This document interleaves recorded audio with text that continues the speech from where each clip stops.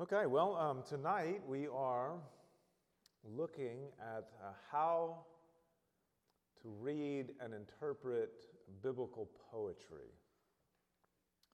And just as I guess a kind of forewarning, the genres that we're getting into now have a lot more, if you will, overlap. So, for example, one of the things that we'll look at is how to interpret prophecy and how to interpret apocalyptic literature. But of course, much of prophecy is written in poetry and has apocalyptic language. So there's going to be overlap in these coming genres that we look at. But we're going to try and have sort of a narrow focus on poetry tonight, and over the course of the coming weeks, we'll sort of unpack some of these other aspects that involve poetry as well. Again, one of the things I've mentioned is also the presence of typology and how you have patterns of events that are presented as the type of thing that's going to happen in the future. That also is conveyed through poetic language, through poetry. Right? So we can't get into all of the different aspects that we'll see in poetry tonight, but we'll sort of look at sort of the broad overview. So just by way of a brief recap, some of the recent things that we've seen so far. Of course, we've gone over the epistles, and we saw there they've got a certain form, standard form of letter writing that's in the first century. Of course, within the epistles, the authors are making arguments. They have very tight reasoning. There's a logical explanation of things that they are trying to convey. There are specific people they are addressing, right? It's occasional. All these letters are addressing particular issues at a particular time, and we have to understand what those issues were in the original context before we can make application to modern situations now. We looked as well at narratives and saw some of the key features involved with narratives, but sort of the basic point, the big idea is that narratives are not only teaching historical facts, right, things that have happened in the past. That is an aspect, that is one of the things that they are doing, but the narrative stories are also presenting a theological message through its presentation of history. And so, one example we looked at was just how the book of Judges is written, right? It's not just sort of these random stories that are put together as just events that happened in the history of Israel. There's a message that's being conveyed through all of the events and narrative stories that are being told that's communicating the message of the downward spiral of Israel. They enter into the land, and the longer they're in there, the more they're still surrounded by the Canaanite peoples, the more they're just sinking into their depravity until finally you get to the end of the book and they're Sodom and Gomorrah. They're even worse than the Canaanite peoples were. Right? So these narratives have particular emphases that they are communicating through the stories that are told. Like I said, though, tonight we're looking at the subject of biblical poetry. Now, this is one of those genres that for the average person is already foreign territory, because not a lot of people read poetry anymore, just English poetry. And of course, you read English poetry. If you were to read, some English poetry now, having not read any for, maybe since you were in high school or something like that, you're probably going to have time just interpreting the English poetry that you're reading, right? The other thing, too, is that, usually when we think of, poetry now, there's a variety of different, forms of poetry, but, we often think of like rhymes, English poetry, maybe use a lot of, rhymes and things like that. And that's not one of the distinguishing marks of Hebrew poetry. There are occasions where there are word plays that, have similar sounds. There's somewhat of a rhyme, but that's just not how Hebrew poetry works. Hebrew poetry it functions in a variety of ways, but if we want to, of course, read Scripture correctly, we need to understand its form and how it works. What also the authors are trying to convey through the use of poetry. And so what I want to look at tonight are a couple of things. One, I want to look at just some of the reasons why biblical poetry is used. And then second, some of the different forms of biblical poetry and what they mean. So there's two main reasons why an author will use biblical poetry. One is that poetry can make a writer's words more memorable.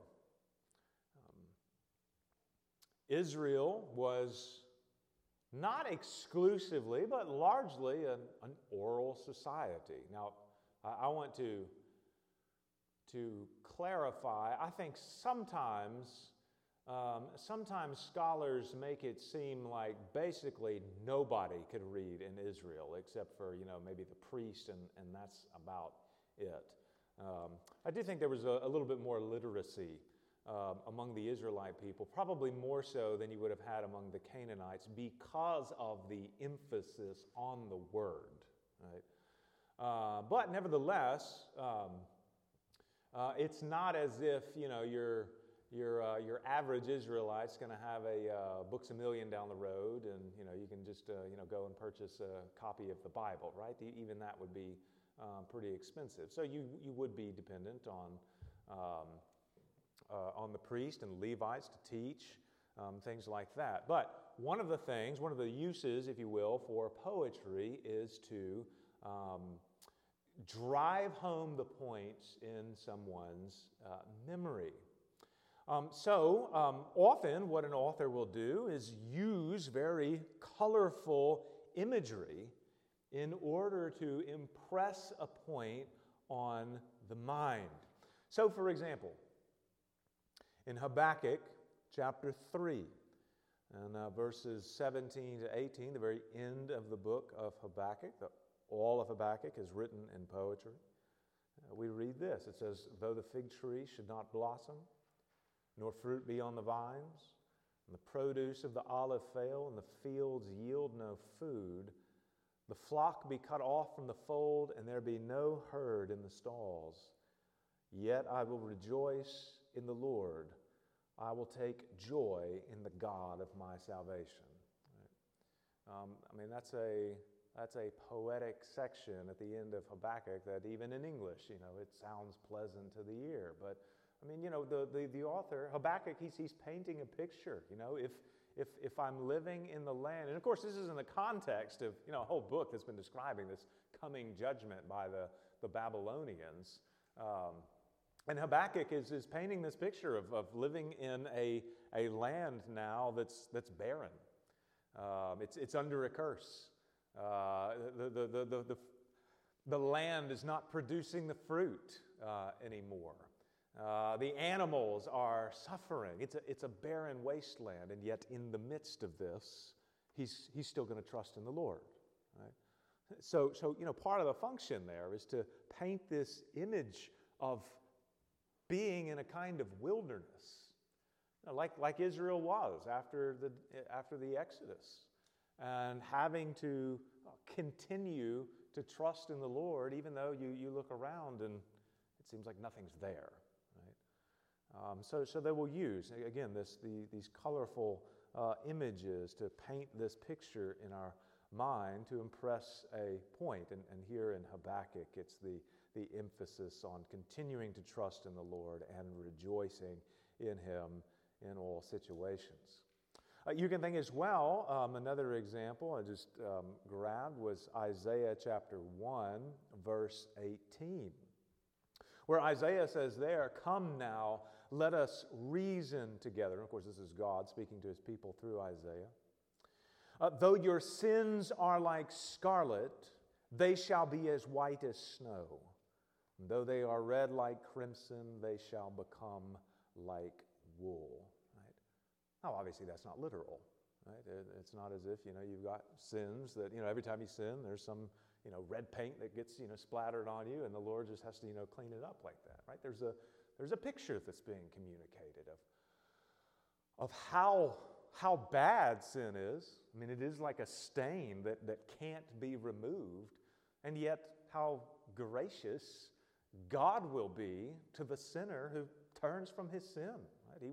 He will wash them, make them white as snow.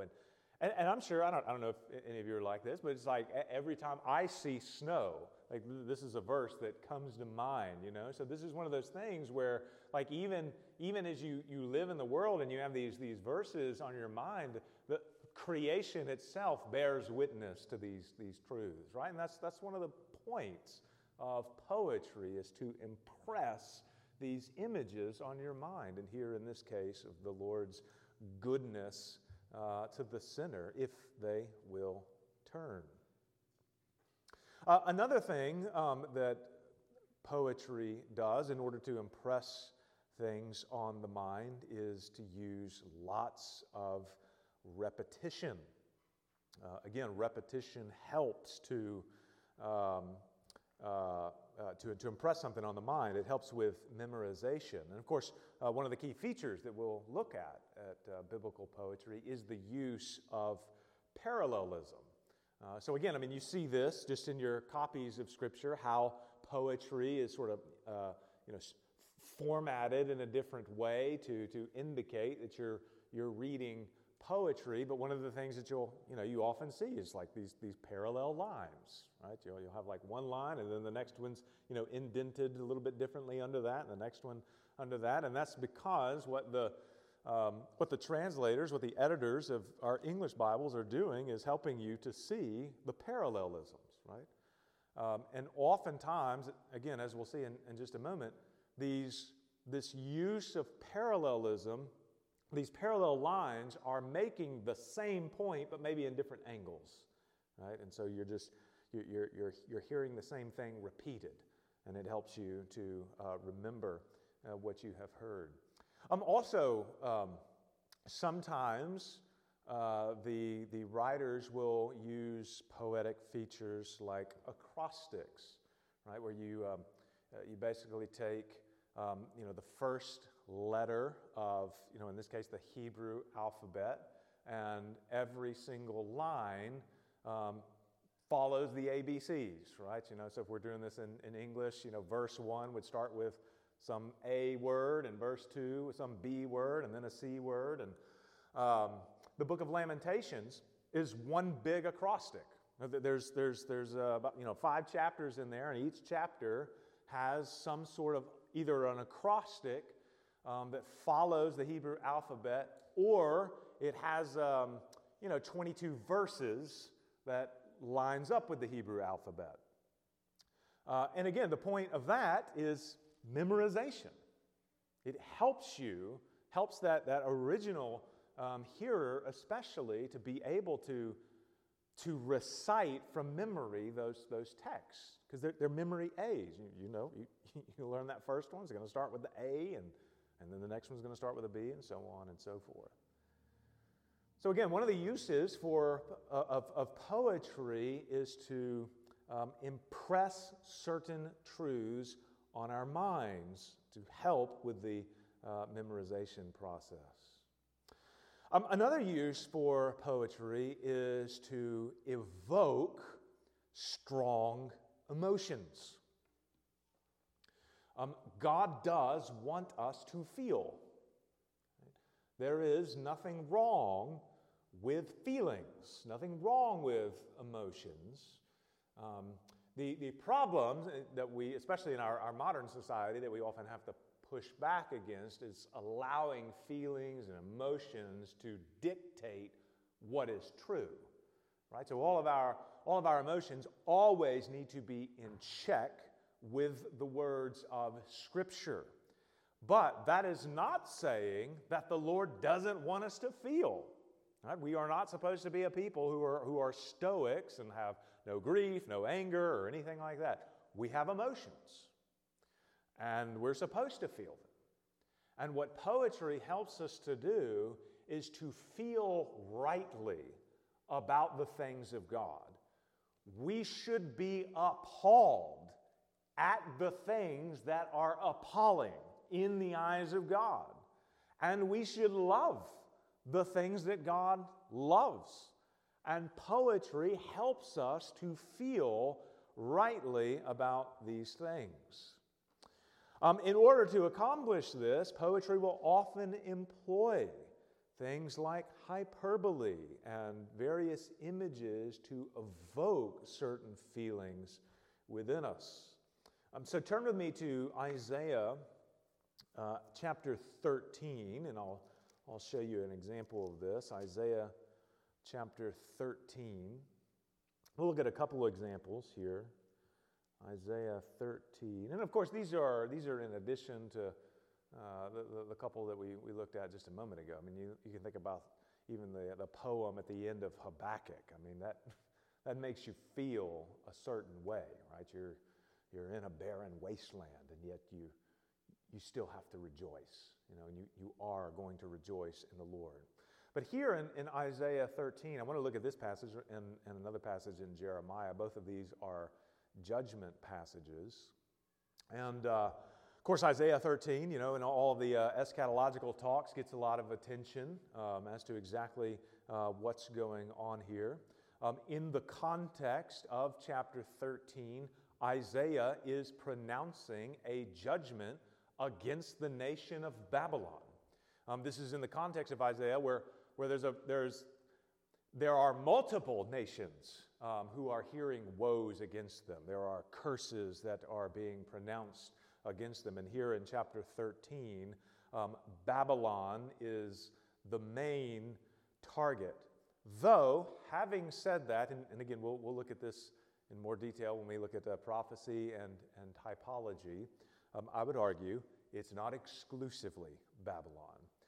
One of the things that you often see the prophets doing is they will pronounce these universal judgments against the world, and then that sort of worldwide judgment gets played out on one particular nation as a foreshadowing of what is to come. There's a great example of this in fact in Isaiah 34, where the Lord is summoning the whole world he's calling them to an account. And he's telling the whole world, all the nations, that they are under his harem, his ban. He's devoted them to destruction, just like the Canaanites were devoted to destruction when the Israelites came into the land of Canaan. So there's this universal judgment that's being announced, and then it's as if the Lord describes, he's taken this judgment and he's dipped his sword in the heavens in blood, and now he's pouring it out upon one particular nation, and that's the nation of Edom. They serve as an example of what's coming upon the world. So the prophets can often do things like that. They're basically pronouncing a judgment against a particular nation that will fall upon the whole world, if that makes sense. But we see this taking place in chapter 13. Babylon is the target of this judgment. And you'll notice in verses 9 to 10, notice the language here. It says, "Behold, the day of the Lord comes, cruel with wrath and fierce anger. to make the land a desolation and to destroy its sinners from it. For the stars of the heavens and their constellations will not give their light. The sun will be dark at its rising, and the moon will not shed its light. Now just think about that for a moment. If the sun rises, by its very nature, it has light. But here it's the picture that's being painted, right, is that the sun, this judgment is so bad that the sun's not going to shine anymore. The moon's not going to shine anymore. The stars aren't going to shine anymore. This judgment is going to be like a cosmic destruction that falls upon one nation. And you're supposed to feel the dramatic nature of this, right? This is earth-shattering sort of language. But again, it's not, we shouldn't be looking at this and taking it literally as if when Babylon was destroyed, there was this moment in time that took place where the sun somehow stopped being the sun, right? And all of its, fiery radiance and lava just sort of imploded and it stopped shining. No. This is imagery, right? It's painting a picture of cosmic destruction falling upon Babylon, right? The point is that this judgment is coming, and it's going to be so devastating that it's like the whole universe is imploding. You see something similar to this in Jeremiah chapter 4 as well. Jeremiah chapter 4, and we'll read from verses 23 to 26. And here, Jeremiah is describing the judgment that is about to fall on Jerusalem, how the city of God is going to be destroyed. And notice what he says, beginning in verse 23 to 26. He says, I looked on the earth, and behold, it was without form and void. That language should be familiar to you from the creation account.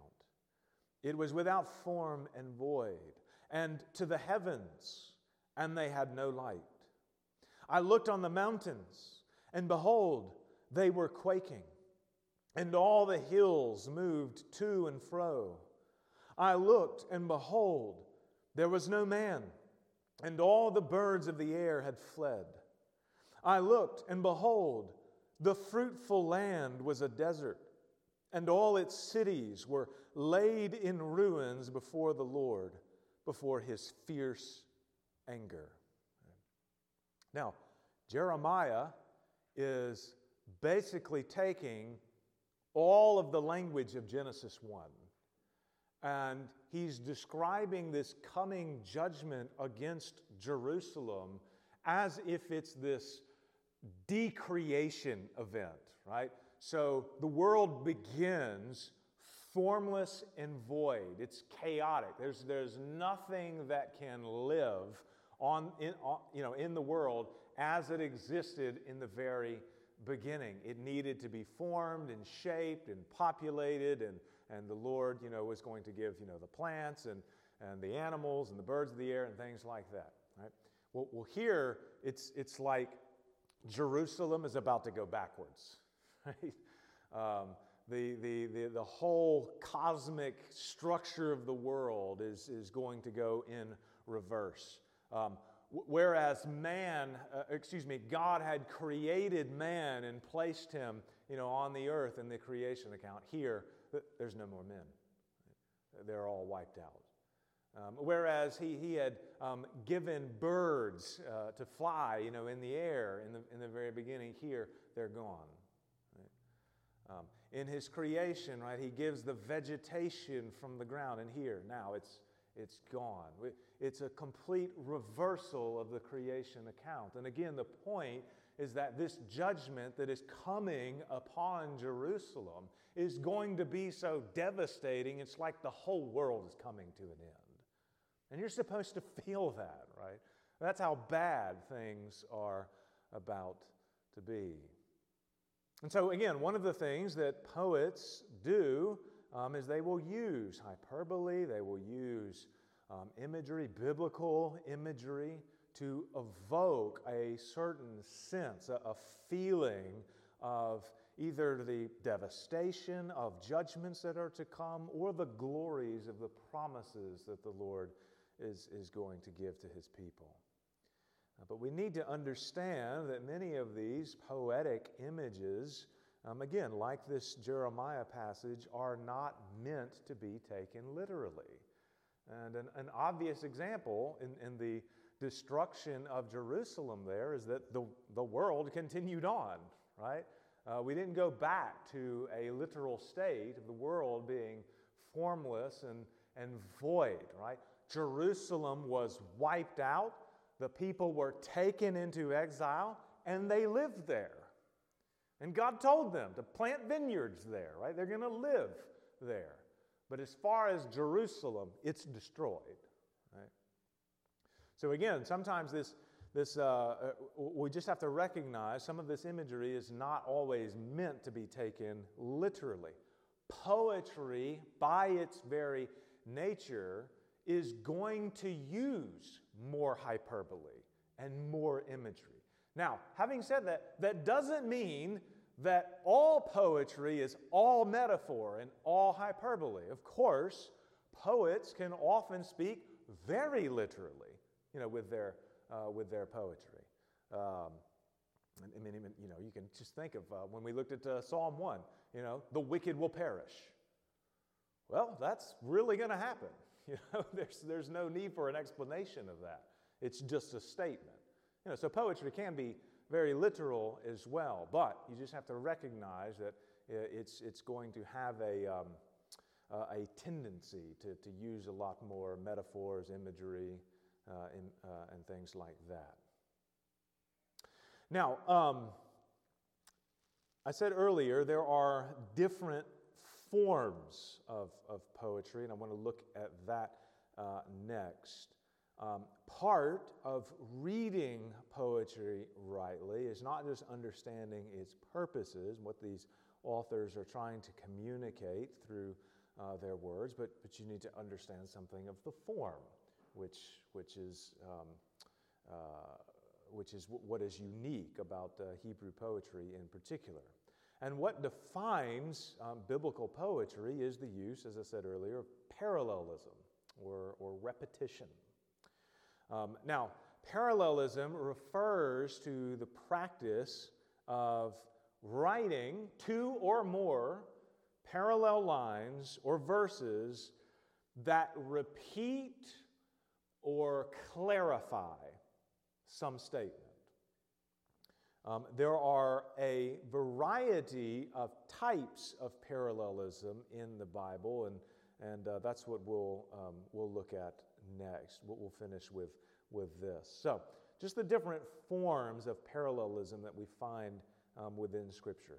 One form is what's called synonymous parallelism. Synonymous parallelism. This is probably the most common form of parallelism that you find in Scripture. And basically, it's characterized by two poetic lines that are similar or identical in meaning. The first line, if it's a little obscure, is then explained by the second line. So, just to give you some examples here, in Psalm 52 and verse 8, we have an example of synonymous parallelism. And the psalmist says here, he says, "But I am like a green olive tree in the house of God. I trust in the steadfast love of God forever and ever." Right? Now, the first line, "I am like a green olive tree," could be open to interpretation, right? Well, what does that mean? Right? Obviously, he's not saying he's literally a green olive tree. But, green olive trees were just sort of recognized as beautiful trees. They were fruitful trees among the Israelite people. But there's a question there. What does he mean? How, in what sense is he a green olive tree? And it's the next line that explains the imagery here. So the synonymous line where he says, I trust in the steadfast love of God forever and ever. That's what explains the idea of being a green olive tree within the house of God, a fruitful and beautiful tree. When you trust in God's steadfast love, when you trust in His covenant loyalty, that He is going to keep His promises, you become someone who is beautiful, someone who bears fruit. Again, someone who is like a green olive tree. So again, sometimes if one line is somewhat obscure, the second line can explain it.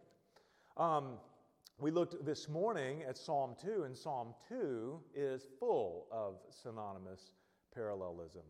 And you can see this in Psalm 2, beginning in verse 1 and down to verse 3. But notice there, verse 1, why do the nations rage? First line. And the peoples plot in vain. Right? The author is basically saying the same thing twice.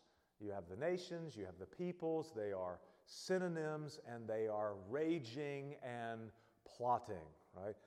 Verse 2, the kings of the earth set themselves. Right? They've taken a stand, and the rulers take counsel together against the Lord and against His anointed, saying. And then it gives the explanation there, right? So it's basically, you've got the same idea being repeated with near synonyms. Psalm 2, verse 4 as well. You can see here it says, He who sits in the heavens laughs.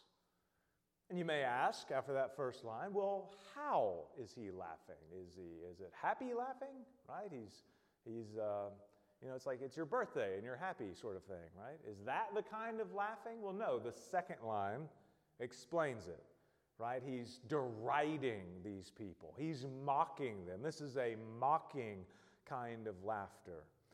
So synonymous parallelism, that's how it basically works, right? You got one line that states one thing, and then the next line will either state something identical or just give sort of an explanation of that first line. Then you also have antithetical parallelism.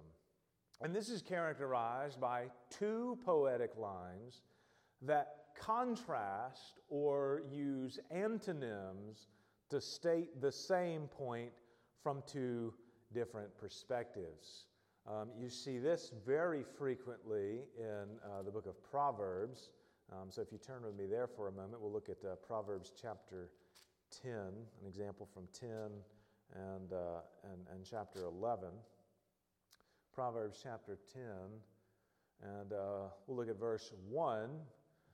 Notice there it says, a wise son makes a glad father, but a foolish son is a sorrow to his mother. Right, you can see where the contrast, the antonyms are wise versus foolish, father or mother, glad or sorrow, right? But there's one basic point that's being made. It's about, how to be a good child, right? A wise child. And you learn how to do that both from a positive statement and its negative, right? This is what foolishness results in. Further down in verse 24, you got another example. It says there, what the wicked dreads will come upon him, but the desire of the righteous will be granted. All right, so here's your opposites. The wicked versus the righteous. And there are things that the wicked does not want. They dread this, and there are things that the righteous desire. And what the wicked dread and do not want, that's going to come upon them, right? It's going to be the opposite of their desires. And what is given as a gift to the righteous is what they desire, right? So again, you got each of these lines here have somewhat of a contrast that's given. And then one other example in chapter 11, verse 17. Chapter 11, verse 17 says, "A man who is kind benefits himself, but a cruel man hurts himself."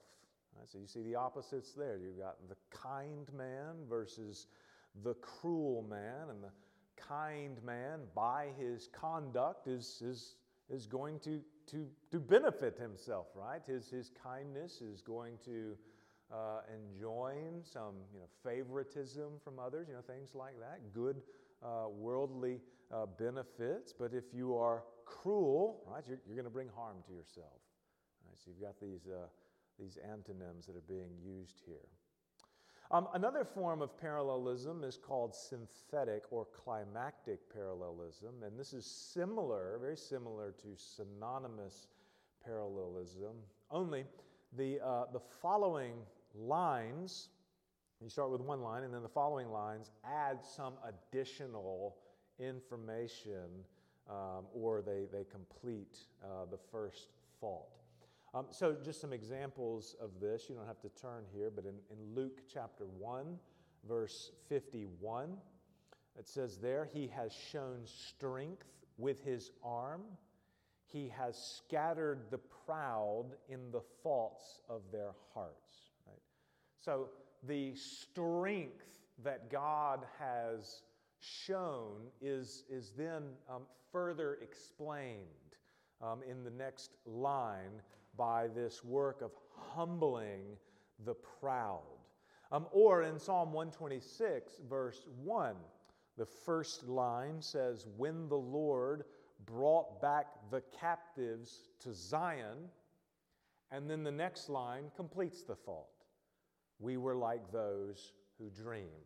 All right, so this is an example of that climactic parallelism. You have one line that starts a thought, and then another line or subsequent lines that will then complete that thought. And that's just one form of biblical poetry. Another form, a couple more, is one is called an emblematic parallelism. And this is just where a parallel line makes an explicit analogy. Of course, usually using some word like or as.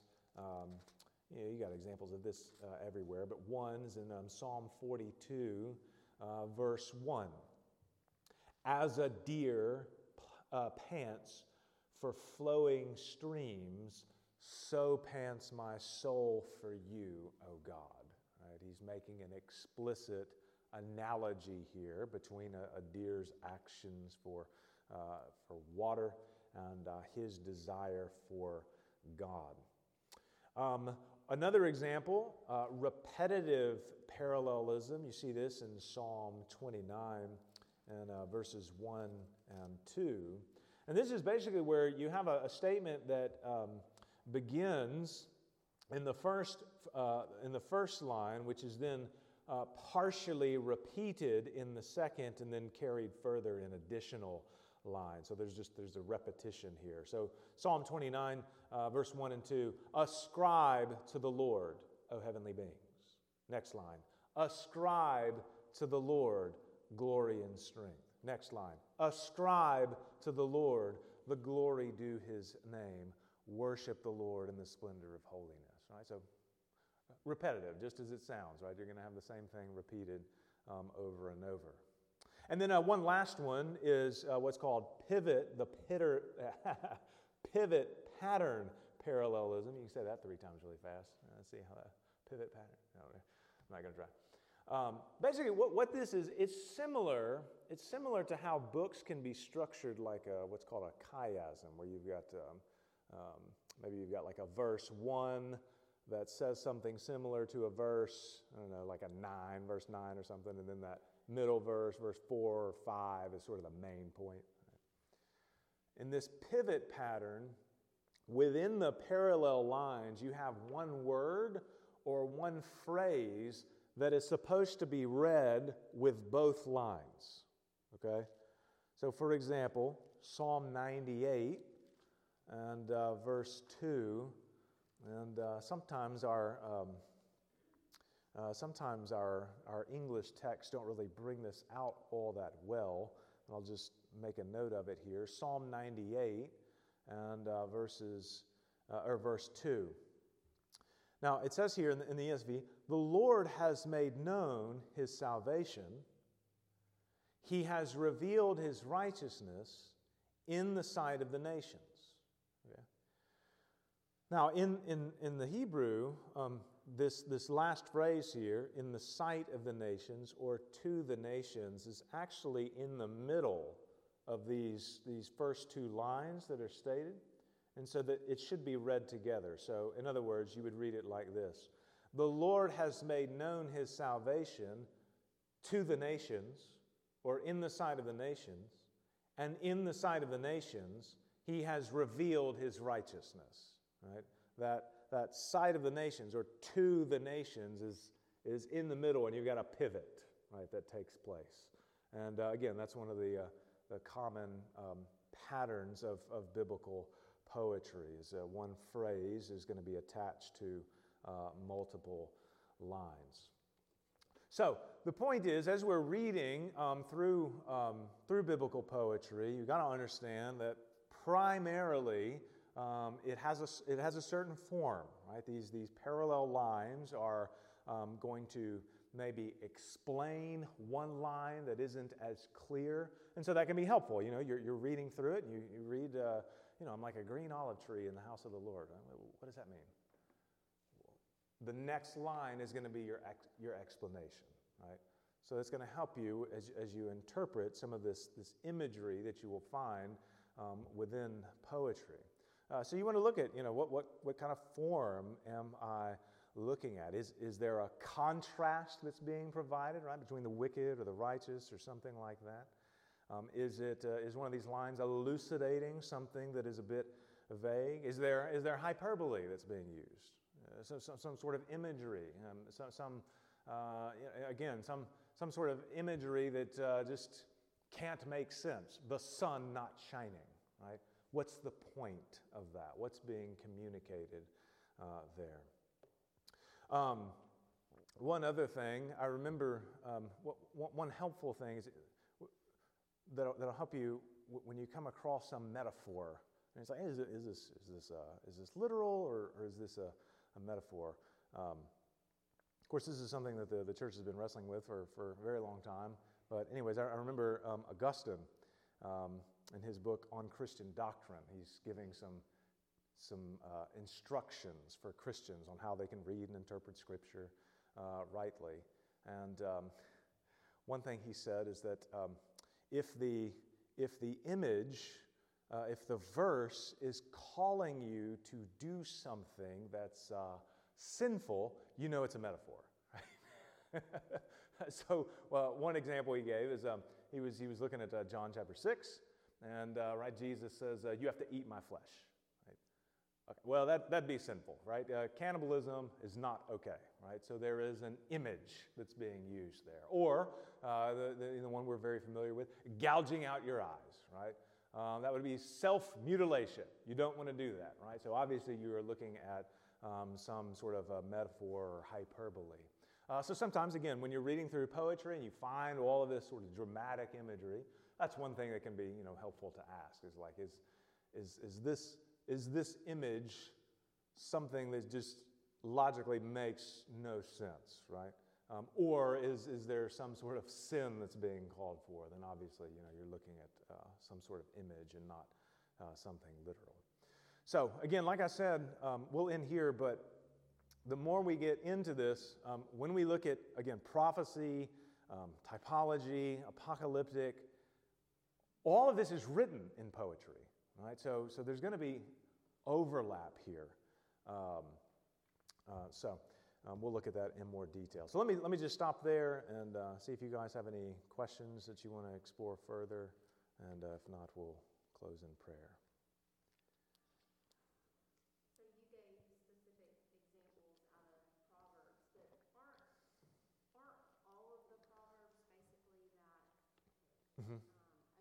It's parallelism. All of poetry. All of poetry is parallelism.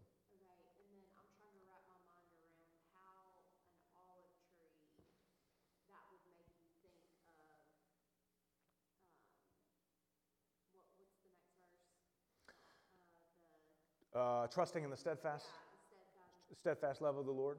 Mm-hmm.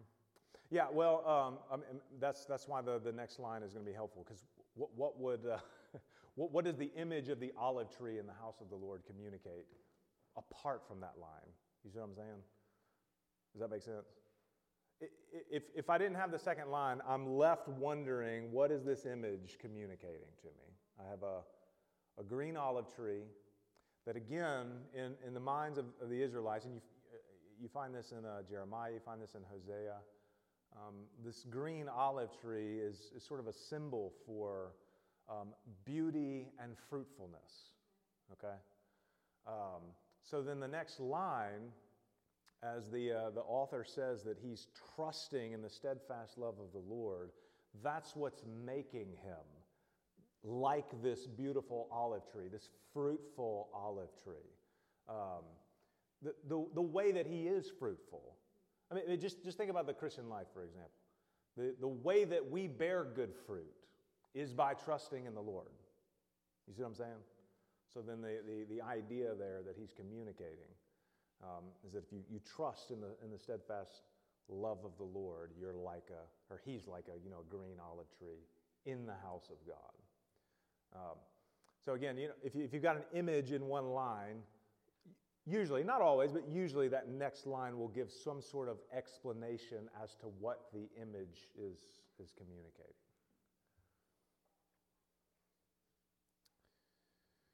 How necessary is it? So you're saying that sometimes our English translations don't really, I guess, give the poetry the justice that it needs.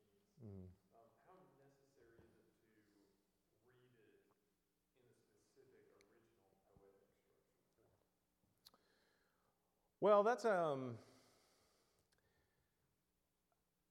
it depends on what you mean by necessary, right? I mean, like, can you get the basic message and the gist of things? Well, of course you can. It's just a matter of catching all of the nuances, right? So again, I mean, you look at Psalm 98, verse 2, right? The Lord has made known his salvation. That's kind of like a general statement, and you're wondering, like, to who?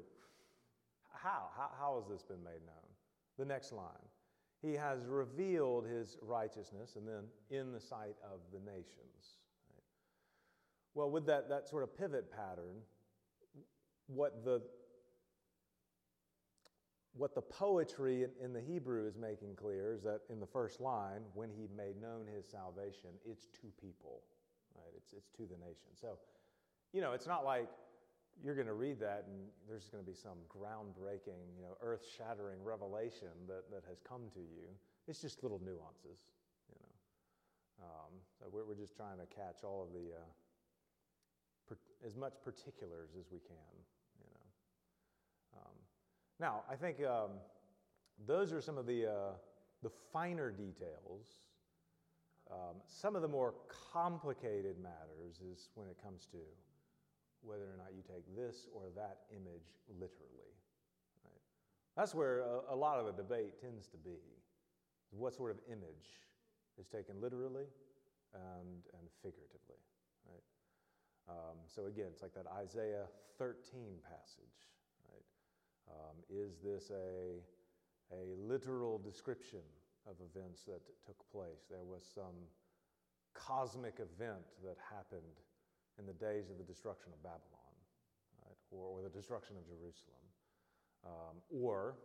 Right, is this just an image? It's communicating a message of total destruction and devastation.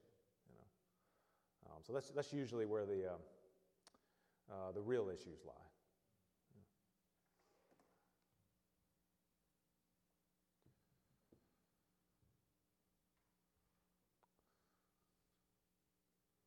Okay. Well, let's close with a word of prayer then.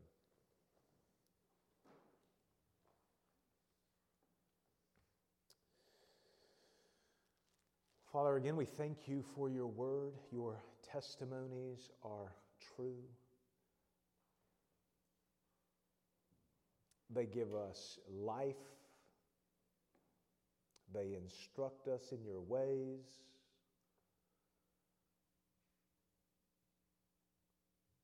It is bread from heaven. And Lord, we desire to eat it, to savor it, to grow in our knowledge of it, and through our knowledge of the Word, our knowledge of you. And so, Lord, just help us as we read, as we study, as we hear the preaching of your Word. Help us to know you more through your Word. Help us to be faithful to it, that we would not fall into any errors, that you would keep us pure. And we ask this all in Jesus' name. Amen. All right, well, let's stand and we'll close.